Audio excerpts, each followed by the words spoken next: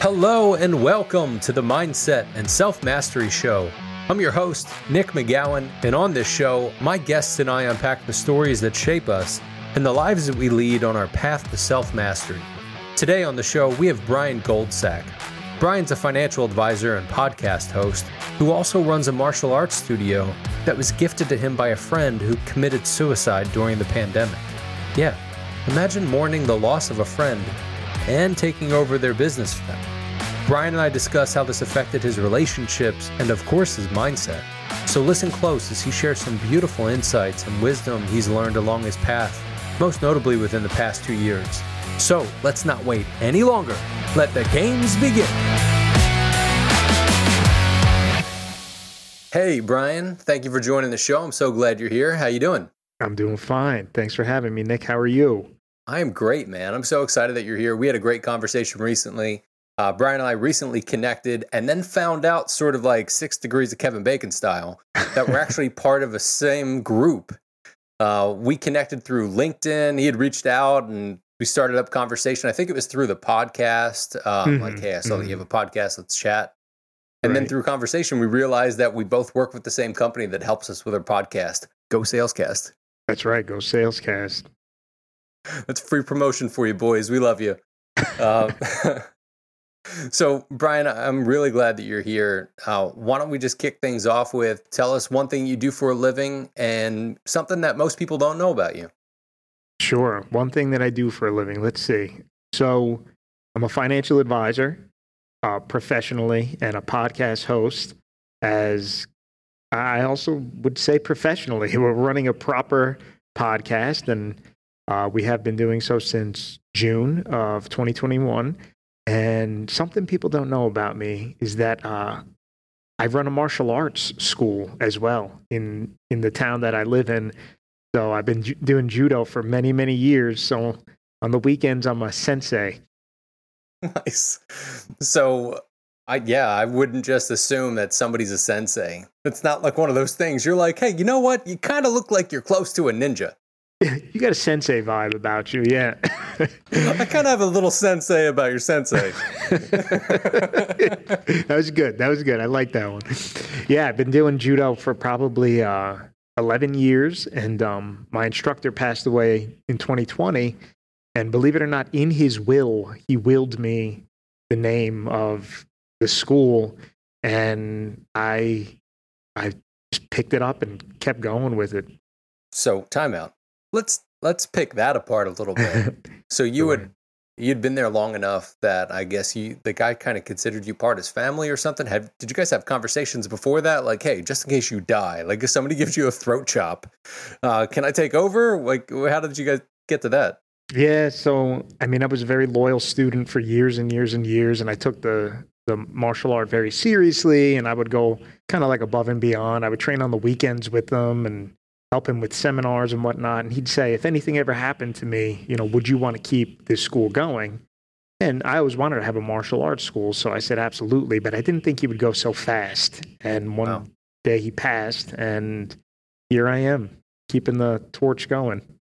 Wow. That's got to be tough. It almost seems like if somebody dies, that's a partner in a business. And then they just like hand it over. But you weren't even a partner in it. You were just a student, and then next thing you know, you got the keys and you're running it. How did you handle, I would assume that person was a friend of yours, so how did you handle that loss and then stepping into a leadership role? Yeah, it was a terrible time in my life. It was during COVID, which was a terrible time in so many people's lives just in general. Living on Earth in the year 2020 was tough. He ended up, unfortunately, taking his own life that year. He suffered from some pretty serious depression, and being cooped up alone in quarantine for all those months really wore on him. And so I had to effectively cope with a good friend of mine taking his own life while simultaneously doing all of the arduous paperwork to make like an LLC and find a location for the business, so on and so forth, and reopen the judo school about realistically about a year after that, just because we were still on lockdown. Jeez. So was there any signs to any of that, or was it just kind of out of left field that he's just no longer here? it's like one of those things where you did realize the signs after it already happened. Because sometimes there's people that are perhaps a bit negative just by their demeanor, or a bit cynical, or they're always anxious and stressed about things. And you go, that's just the way he is. That's just the way Fred is. But then one day it became very real. So in retrospect, there were many signs, but kind of when you were just living with them, you didn't really notice it was happening. Sure. Like hindsight being 2020, I'd imagine that's got to be super difficult to look back and go, oh my gosh, here it is. There are people listening to this podcast that they've been close to suicide. I've been there. I know there are people that have lost people due to suicide. And I think it's always interesting for us to be able to look at those situations. And it's a reminder to us to be alive. We are all, I think when we were little kids, we thought we were invincible. We could do whatever, and you're totally good. You're going to live and everything's fine. But as you get older, you start to see different people kind of drop. And I'm sorry to hear about your friend. Unfortunately, your friend wasn't the only one that did that throughout COVID. So if you had to talk to somebody that was going through that situation now that lost somebody, what sort of tips or, tricks would you give them to be able to manage their mindset in a tough situation like that? That lost somebody? Yeah, that's a great question. For somebody that is contemplating suicide, I mean, it's one of those things where you say, seek out professional help, but most people kind of know that already. So I really don't know what to say. Perhaps that maybe you can give some advice, but for the person and for the people that remain in light of a loved one committing suicide, for me, Nick, if I'm being completely honest, I'm even getting closed off now, but it took me a while to allow it to sink in. And I think for me, kind of being numb to it was a defense mechanism. Some people, they'll allow themselves to feel the pain immediately. Oh God. He actually sent me, so after he passed away, the day after, I received a letter in the mail full of letters, and it was all letters that he wanted me to read to other people in his life. So I had the judo school, I had the letters, so I had to read and call these people and break the news to them and read kind of like his last words. So the reason I say this is I had a lot of responsibility in light of his passing that I think I didn't allow myself to feel afterwards because I didn't want to let him down, and I felt like I had work to do in order to make sure that his wishes were met. However, simultaneously, while that terrible thing was happening, many good things were happening in my life. My business was taking off. I have healthy, happy children. I moved to a new house, but I wasn't happy. I wasn't feeling any of the feelings that you would hope to feel when happy things were happening to you. And later, after much thinking and much prayer and reflection and studying, I found out that if you're always putting up a wall to protect yourself from pain, that same wall protects you from joy and from experiencing joy as well. So it took me a while kind of melt that wall and feel the pain in order for the joy to also start to seep back into my life as well. So for your listeners that maybe did lose somebody, that if they're like me and put up a wall and they're just, being tough through it, just know that the same wall that protects you from sorrow also blocks out joy. And that's a powerful statement, because a wall is a wall. No matter what, it's still a wall. I'm a very visual guy, so as I think about that, I almost think of a cartoon brick wall. One of those big old brick walls that's just difficult to get through, but you can get around it, you can get over it. But that's still tough. 2020 wasn't too long ago. I would imagine it wasn't directly into 2020. Heck, we all went into COVID, or the quarantine rather, March, April for some people. So it had to have been some time since then. So really, this is still kind of raw. There's certain people I talk to that they're like, look, I'm still working through traumas that happened when I was a child. You're working through something that happened maybe a year ago, year and a half ago, and being able to go through that.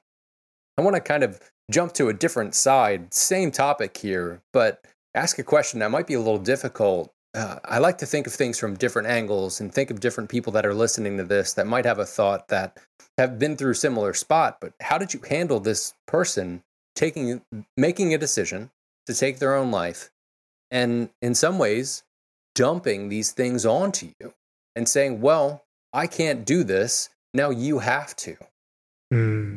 How did you handle that?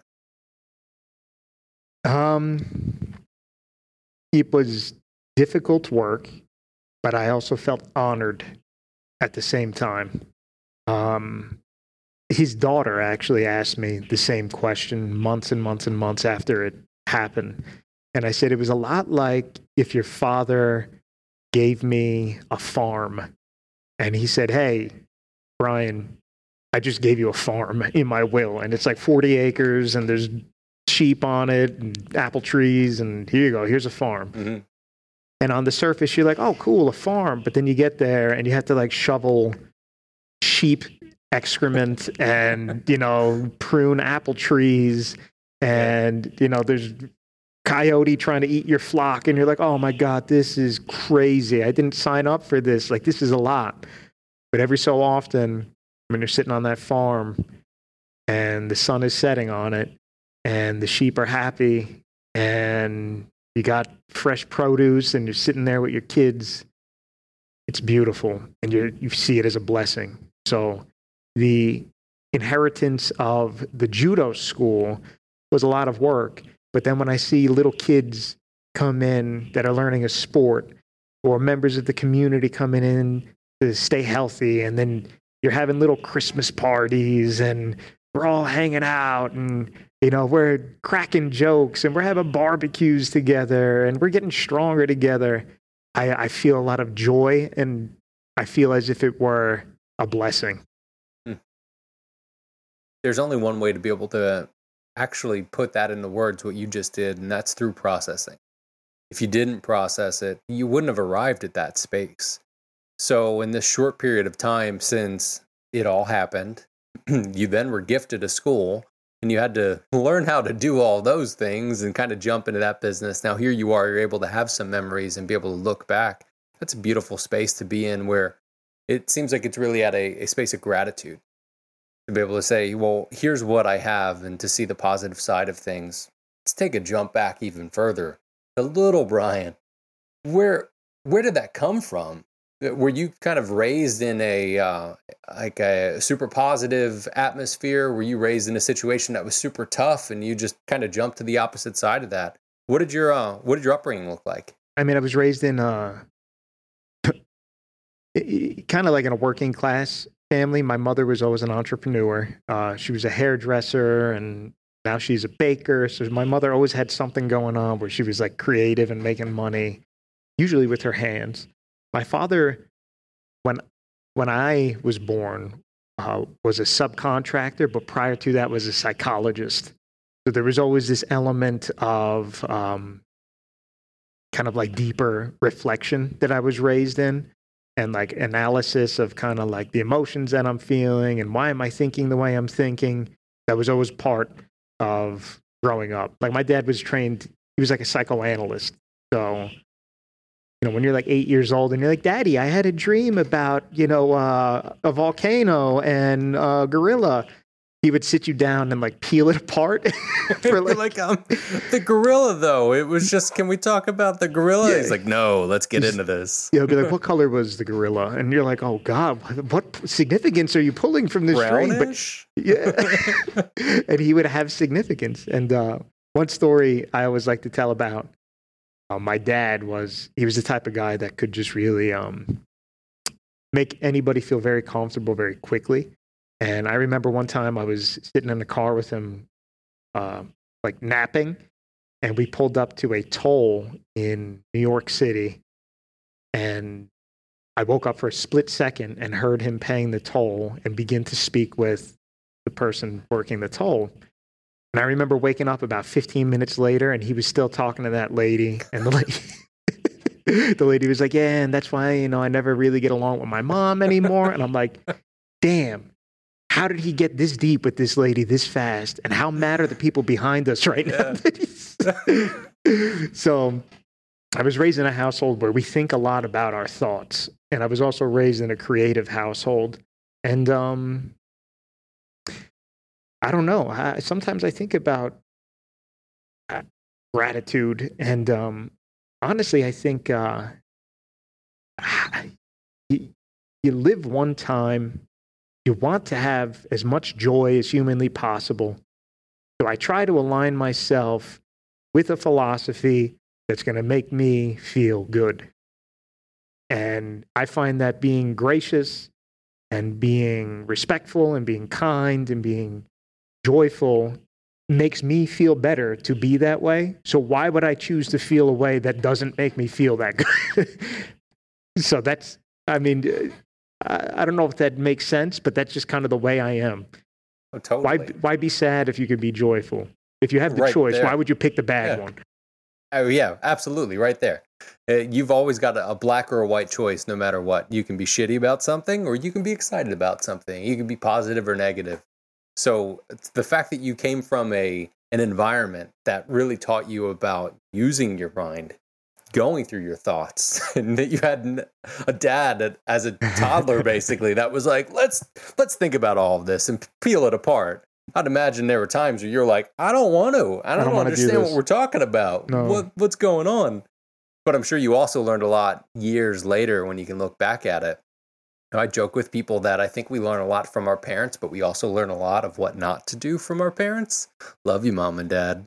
There are certain things that happen that you go, note to self, don't do that.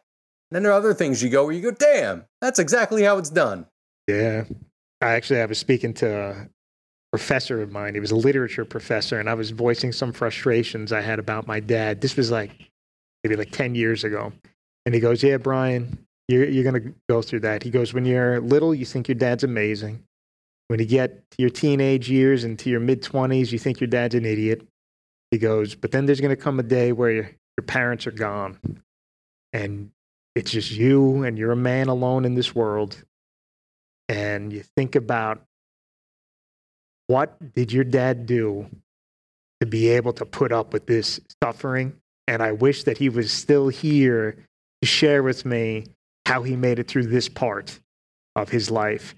So there was always a part of kind of my thinking that was like, your parents can be irritating for sure, but there's going to be a day where they're not here. So always try to love them and respect them and try to not sweat the small stuff with their shortcomings, because there's going to be a day where you're like, damn, I wish I just gave my mom a couple more hugs when she was here.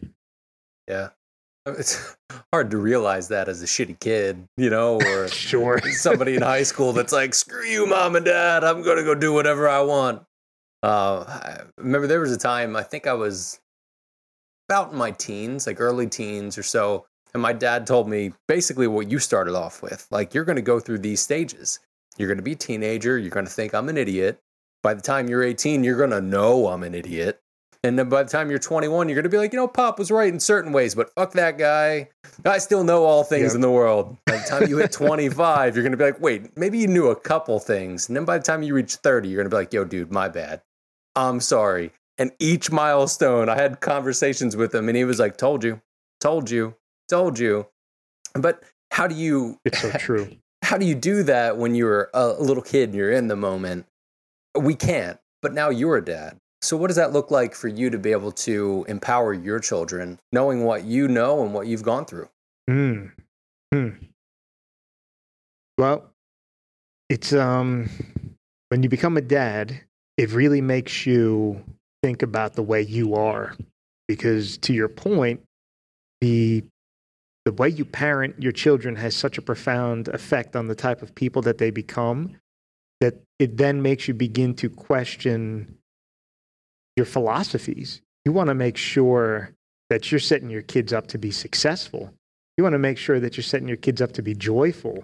You want to make sure that you're setting your kids up to have peace in their life and to be okay. So for me, I mean, my children are only 4, but the last 4 years of my life have been a perpetual state of self-analysis, questioning all of the things that I accepted as true to make sure that there's not some bullshit stuck in my brain that is going to hurt them in some way. So hopefully I can refine that out to allow them to cope in this world. There's so much craziness in this world. You want them to have a good, solid foundation while they're still with you to be able to survive. It's a solid point that, I've heard different people say, I think everybody needs to take a test. Like, you need to be able to take a test, to pass that test, to have kids. And that might be part of that test, to be able to actually go through and think about all the stuff. I would imagine that's probably easier when you go to plan children. Like, all right, so let's start this thing. Let's pop out a couple kids instead of being like, oh, well, we had a party and by the way, we're going to have a kid in about 8 months, But being able to actually plan that stuff out, think it through, I think that's, look, and I don't have kids.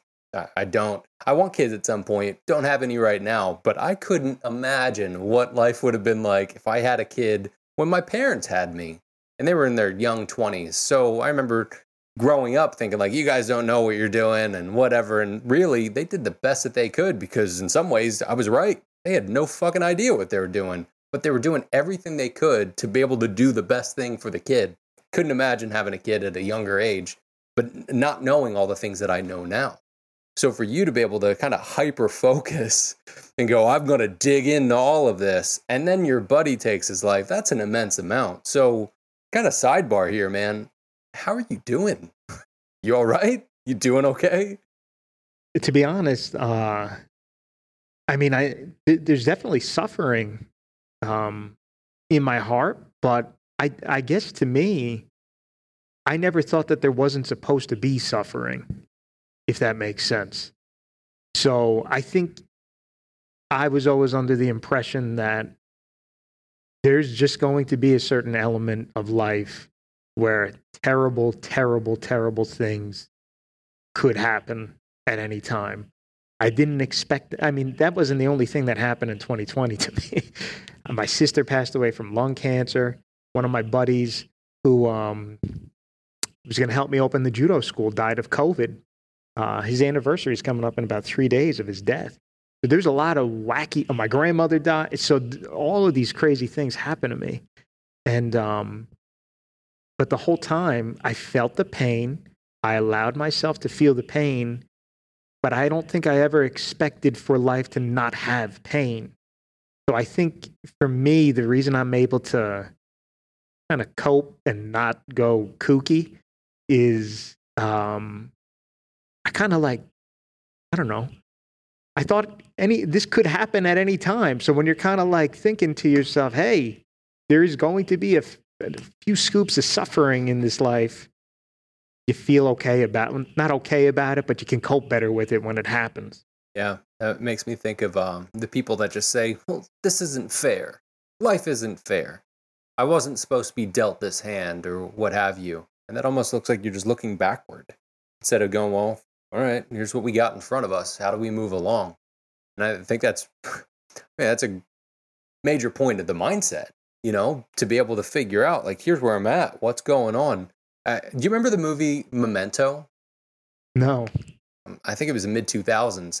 This guy basically had like a goldfish mind where he would just remember for a couple seconds at a time. He had to be hyper aware because that's all he was. He was living in the moment. He was present. And I remember there was one time where he was running and he came to and he was like, oh shit. So I think I'm running after that guy. And he was like, oh no, fuck, he's running after me. Then he turns around because he realized, but in that moment, it took him a couple seconds to be like, where am I? What's going on? And then moving along. But it's that awareness to be able to be in that moment that I think some people just get stuck in, well, I don't like how this thing worked out. And I really want to be upset about it. Like, look, you can be upset about it. You can talk to people. You can think through this stuff, but you've got to be able to get through it. And you've got to actually call out what's going on and be mindful of it. Man, I didn't know that you've gone through as much stuff that you've gone through. That's an immense amount. And for you to be as positive as you are I think is a testament to what you've put in place with the process that you kind of have that you've gone through. We've scratched the surface a little bit of the processing that you've done because you've kind of given me the ends, like the bookends in a sense. This is what happened. These things happened. But in those moments where you were just not in a good headspace, how did you get yourself back? Wow, great question. How did I get myself back? Well, I got very into my faith. I started reading a lot about God, about spirituality, which always has helped me, even prior to all the 2020 stuff that was happening. And what I tried to do was just really think, I have a lot of blessings too. There was a lot of things that I had to be joyful for in my life. And I didn't want the sorrow and the circumstances that affected me in 2020 to have a negative impact on the happy parts of my life. I wanted to be able to accept the bad parts, feel the pain from the bad parts, but I also wanted to be in a good enough space to feel good about the good parts. So what I did was I started to get into my faith, and not just my faith. I started just reading about religion in general. I was reading this one book called The Tanya, where I was listening to a lecture on it, which is in Orthodox Judaism. I'm Christian, but I'll study anything. And that helped me out a lot. I was listening to lectures on that. And then I started to get very creative. I started to try to express myself more and get into some of the goals that I had in life, which is what ultimately ended up leading to me starting a podcast with my co-host, Chris Sykes. So the summer of 2021 was kind of like when things simmered down. And I was like, look, you only live once. Why don't I try this podcast thing that I've been talking about for years, but I never did it.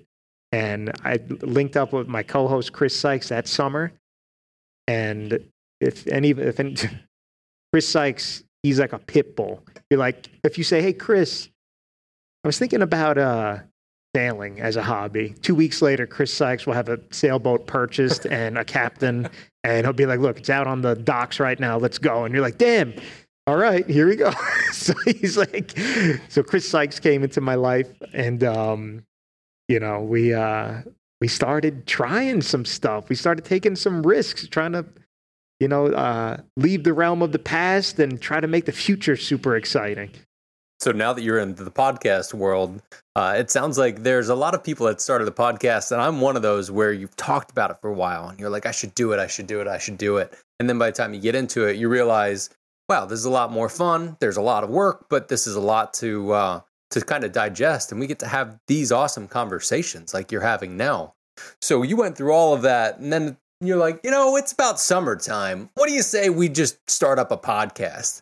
I don't have enough stuff going on, so let's dive into that. Yet you and I had a conversation recently where you told me that you were right around 50 episodes, which is a giant milestone. A lot of podcasts never get close to that because people get through a couple and go, fuck this, I'm out. Like, this is too much work. I don't want to deal with it. I don't know how to talk or whatever. But I think as you go on, I'm right around 10 episodes. At this point, by the time yours comes out, it'll be a handful past that. And there's a lot of stuff that I've learned already through this. But for you to have to process through everything you had to process through, and then to jump into a podcast, do you feel like some of that was you seeking a bit of therapy? It's a great observation. There could be an element to that for sure. I mean, really, the nature of the show is pondering the question, what does it actually mean to be successful?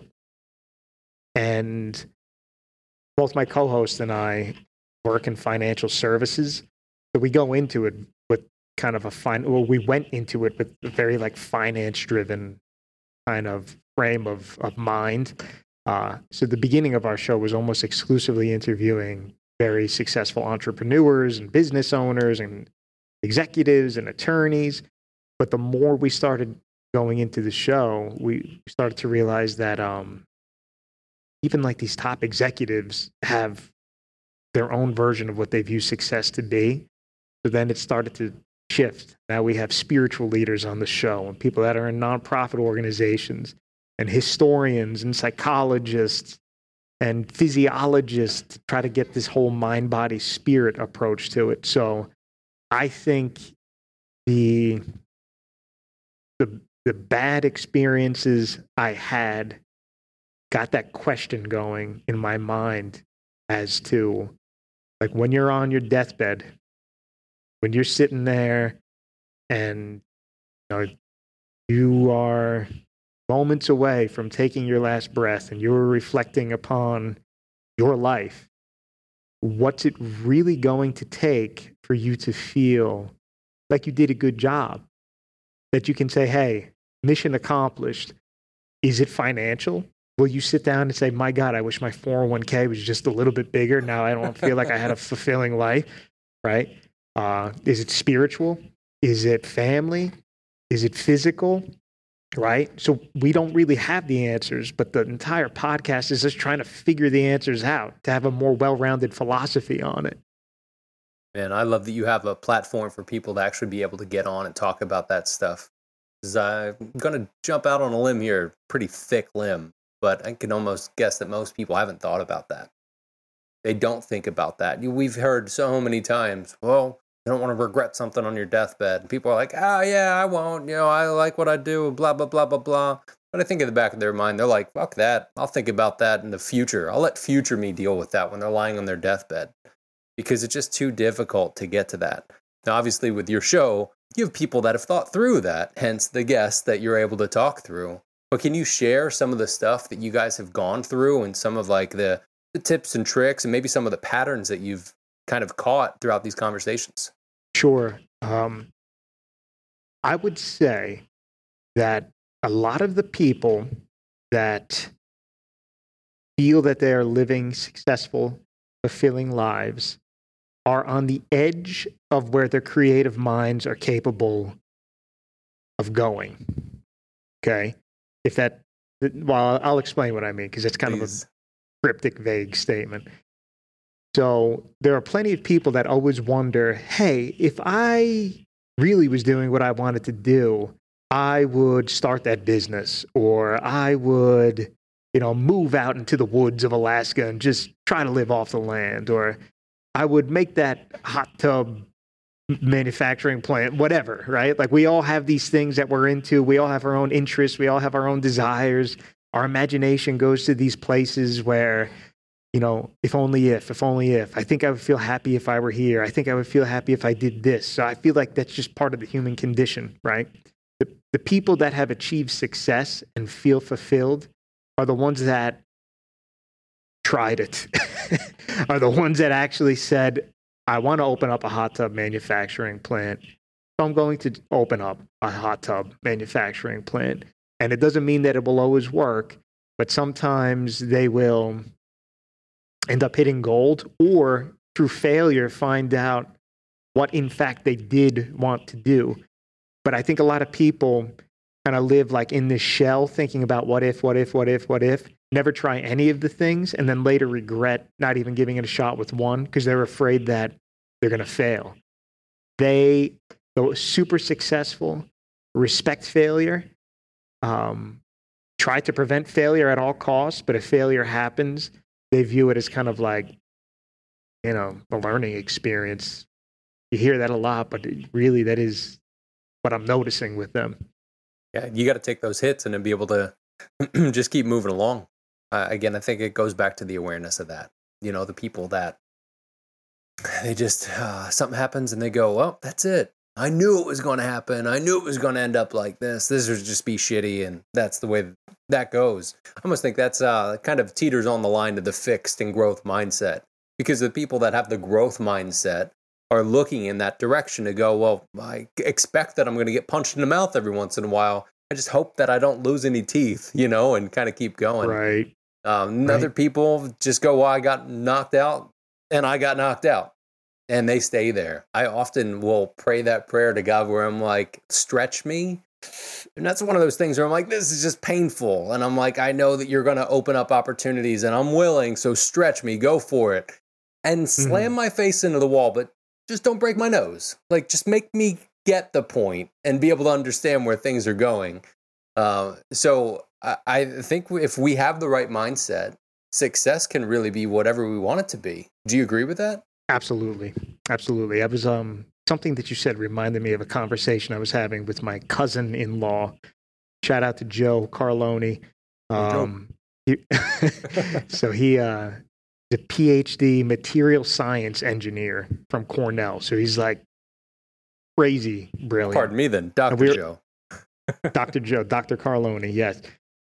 So I was like, you know, anytime I'm around somebody super smart, I just have to pick their brain on the thing they're super smart in, because like, dude knows a lot about metal. Why am I going to talk to him about, like, you know, Japanese politics? Like, it's stupid, right? So I'm talking to him about metal, and I was like, why did the Japanese fold their metal so much when they were making a sword? And he explained to me that kind of like atoms, when they're resting, are very happy just resting.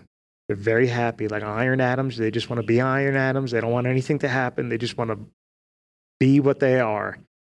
But as things get heated up and you bend the metal and you slam it together with a mallet, it starts to excite the iron atoms, and it starts to kind of create a little bit of chaos inside that little lump of metal that you have. And then if you bend it again, fold it again, creates more chaos. It excites the iron atoms even more. And the more you bend and fold, the more chaotic the atomic structure of that lump becomes. And it could get to the point where it becomes so chaotic that anything it touches, it cuts through, because it's just all these crazy chaotic atoms in a little bar. And that's how you make a strong, versatile sword. Okay. So when I was listening to him, I always try to gear things back into like their applicability, and sometimes like, you know, tie it into success. Right. And I thought, how true is that? That sometimes through very chaotic, hot, crazy situations, almost some type of a refining process happens. And the more you can kind of just fold that into the way you're living, the more versatile and strong you become. So you need to be able to kind of throw yourself in the furnace and allow that refining to occur in order for you to be able to do some cool shit. Yeah. Wow. The refining process, the visual to that, I think of just being afraid to step into the fire. Being like, I know it's right there, but once we step in, it's really our power to be able to actually grow from it. Everybody's been through some shit. Everybody. I don't know anybody that hasn't been through something. I know people that hide it, you know, people that just think that they haven't been through shit because that wall's still there and they haven't gotten through it or processed through it. But man, that refining, I think back through, even the listeners right now, take a moment and think back through some of those tough situations that you've been through. If you hadn't gone through that situation, however terrible it was, you wouldn't be who you are now. You know, I think of people that have terrible, terrible things, rapes, murders, and all those things that affect them in certain ways. And they can start pointing fingers, or they can actually do something with it. And it can be weird to some people. I had a cousin that was murdered when I was in high school, and oh my God. It sucked. It was twins, so the one held the other as he died. And I remember saying to my mom, like, "Well, this is something for us to learn from." And it probably wasn't the right time to be able to say that because we're all just kind of hurting, you know, and we're at the wake and all of that, but. It hit me at an early age, and I'm not exactly sure where that came from, but I think that might be one of those just innate traits of looking at the positive side of things. And for those that don't have that innate trait, really wish there was a pill we could give you and go, hey, just look at the positive side of it. But I think you said it earlier. It's a choice, right? You can either be shitty or you can be happy. And that choice is really up to us. And first of all, I'm sorry for fact that you had to live through that. And I'm a father of twins myself, so the way you just described that was heart-wrenching. But to your point, you have to think, if they were still with us, how would they want you to cope with this? Would they want you to be in a prolonged state of suffering, mourning their death? Or would they prefer if you took that situation and grew from it and became better? I mean, if I passed away, I would want all the people that loved and cared about me to, of course, mourn my death. I wouldn't want people doing a cartwheel when I die. Sure. Don't get me wrong. Yeah, he's gone. yeah, he's dead. Great. But I wouldn't want that. But on that same note, I wouldn't want them to crumble from it either. I wouldn't want them to fall into a permanent state of depression that they were unable to get out of as like a homage to my death. I would not want them to be that way. And nor do I think any of our ones that we lost, nor would they want us to be that way. They'd want you to mourn them. It's understandable, but not a permanent state. It's not good. Yeah, it's a good point, man. I'm sure if we think of the people that we've lost, if we think back to the conversations we've had with them, if you were to actually sit down, your mind's eye, have that conversation with that person, they would probably smack you upside your head, whoever it is. They're like, I'm gone. Right. What's wrong with you? Get the fuck out there. Go do this. Go do that. I highly doubt there are any people, even the people that have taken their lives that were sad.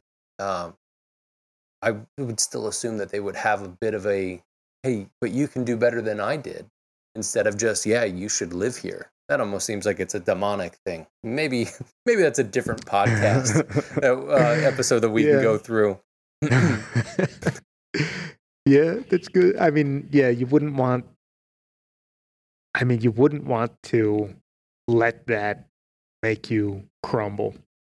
I mean, if you end up growing from it, hell, make an amazing business and name a building after them so they live on forever. So, that's a homage. That's a real homage. Make the martial arts school in their name and make it a kick-ass martial arts school that, is a pillar of the community. That is what they would want. They wouldn't want you to suffer. That's a good point. Like taking the baton, and it's now your job to kind of run with that. It's a responsibility, but it's also an opportunity. Well, man, it seems like you've done a lot of work and that you continue to do a lot of work. So when you think about the deep work that you're doing, what are you working through right now that, just full honesty, that you can say, look, I'm struggling a bit with this, but here's how I'm working on that? Yeah, great question. So much of my thought is going to, if I'm being honest with you, going to the podcast. I think that this forum and this media platform that you and I function in is almost like the digital equivalent of the Wild West, like a new frontier where people are staking their claim and, they're doing the homesteading act. You can put 4 stakes down wherever you want and make a farm there. You can mine for gold. You can trap raccoons and make hats out of them. There's so much opportunity here, and there's so much room for you to really get your voice out there and be honest and create in a way that I don't think we really could have done. Like, let's say if you and I had a TV show or something like that. Oh, yeah. And I think that having that degree of freedom creates a certain degree of stress in my mind, because when there's this blank palette where they say, hey, Nick, I'm giving you an easel, paint on it. You kind of go like, oh my God, what am I going to paint on this damn thing? And you're like, should I draw a flower? I don't know. I don't know if I like flowers that much. Should I draw a vase, right? Should I do a portrait of my mom, right? So there's a certain degree of stress that I feel right now, because I want the show to be something that is unique. I want the show to be something that can truly help people have a well-rounded philosophy on life. And one thing that my co-host always says to me is, whatever ends up happening with this show, there is now a digital archive of some of your deepest thoughts available, at the very least, to your children.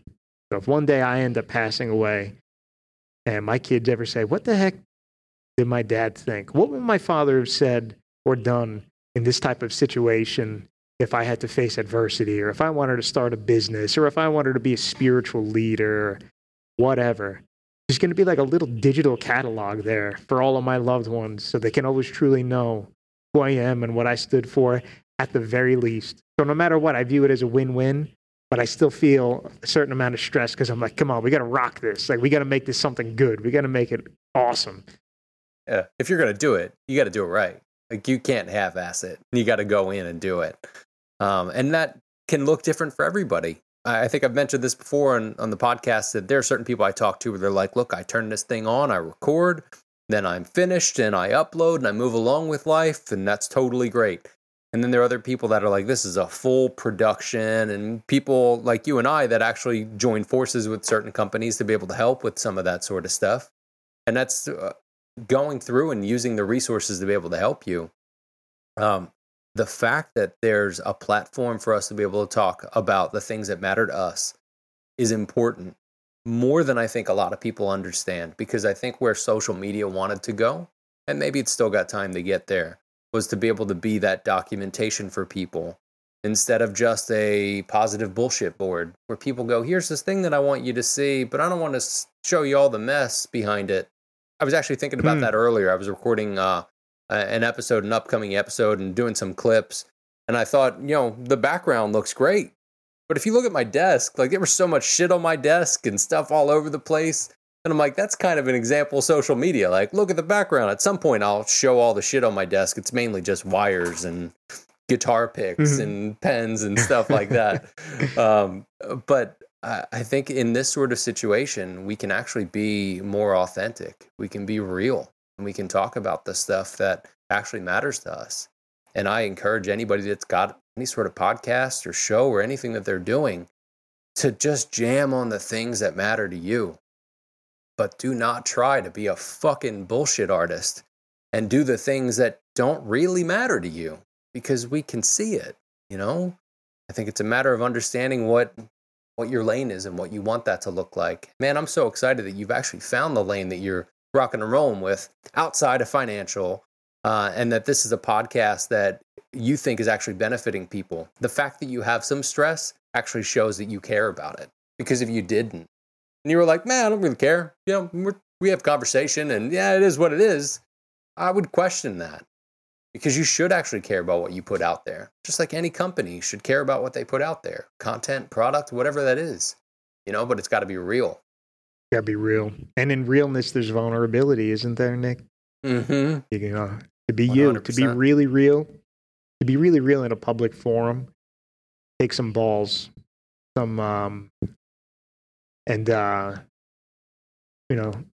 wonder if you have anything worth being said sometimes. But how will you know unless you say it? Exactly. And you wonder if people are going to care or if they're not going to care. And there are times where I hear things, and I'm early in this game, not in the game of coaching and talking with people, but in the game of podcasts, where I hear from different people that are like, hey, I listened to this and this made me think of this thing. And I don't know if I ever told you this, but I went through this sort of situation. Wow. There's stuff that's happening that's within my warm, close group of friends that listen. And then people that are even outside of that are starting to be impacted, where some ways I think, how dare I not do this when there's so much opportunity out there to be able to help people? And it helps me at the same time, just like it sounds like it's doing for you. If we think of the conversations, they're important to be had, I agree. And it also kind of makes you, like, if you're going to be talking about self-mastery, to your point, you want to make sure that you're always on the cutting edge of what it actually means to master yourself. So, as a responsible show host, you think to yourself, if I'm going to be talking about this, I need to study this. I need to make this my craft. And it's going to have a great effect on your life. I always think about that with success fundamentals. I was like, well, now I have to be successful, because I'm not going to be like living under a boardwalk somewhere talking to people about how to be successful. They're going to be like, Isn't that the guy that lives under a boardwalk? Not going to listen to that guy about being. Yeah, exactly. Oh man. So, but yeah, it is. It has been a great experience. It has been a great experience. Yeah, I think you're right with that. There's a bit of responsibility where we have to be on. We have to be mindful of our stuff. But I think that's also maybe what led us. It sounds like there, at least people I've had conversation with, that there are similarities to the paths of how we got to creating a show. We were like, well, I felt like I needed to do something like this, and I started to work on these things, and then I started to share them. And there's kind of that journey that you go through in that sense. And I appreciate that we both have these platforms to be able to talk about things. And you've been on mine. I'm excited to be on yours. I think we're booked in maybe a month and a half, something like that. Calendar's just a little crazy right now. But man, I really appreciate you being on the show today. If you had to give one piece of advice to somebody that's on their path towards self-mastery, what would you give them? I would go back to what we were saying earlier. You have choices, right? You have choices about how you feel. You have choices about the things you do. Since you have choices, why don't you pick the thing that makes you happy? Why not choose to be joyful? So that would be my 2 cents. You have choices. Make the choice to have a joyful, happy life. Beautiful. Choose joy. Brian, appreciate you being on the show today. Thank you very much for your time. Hey, it was a pleasure, Nick. Thank you for having me.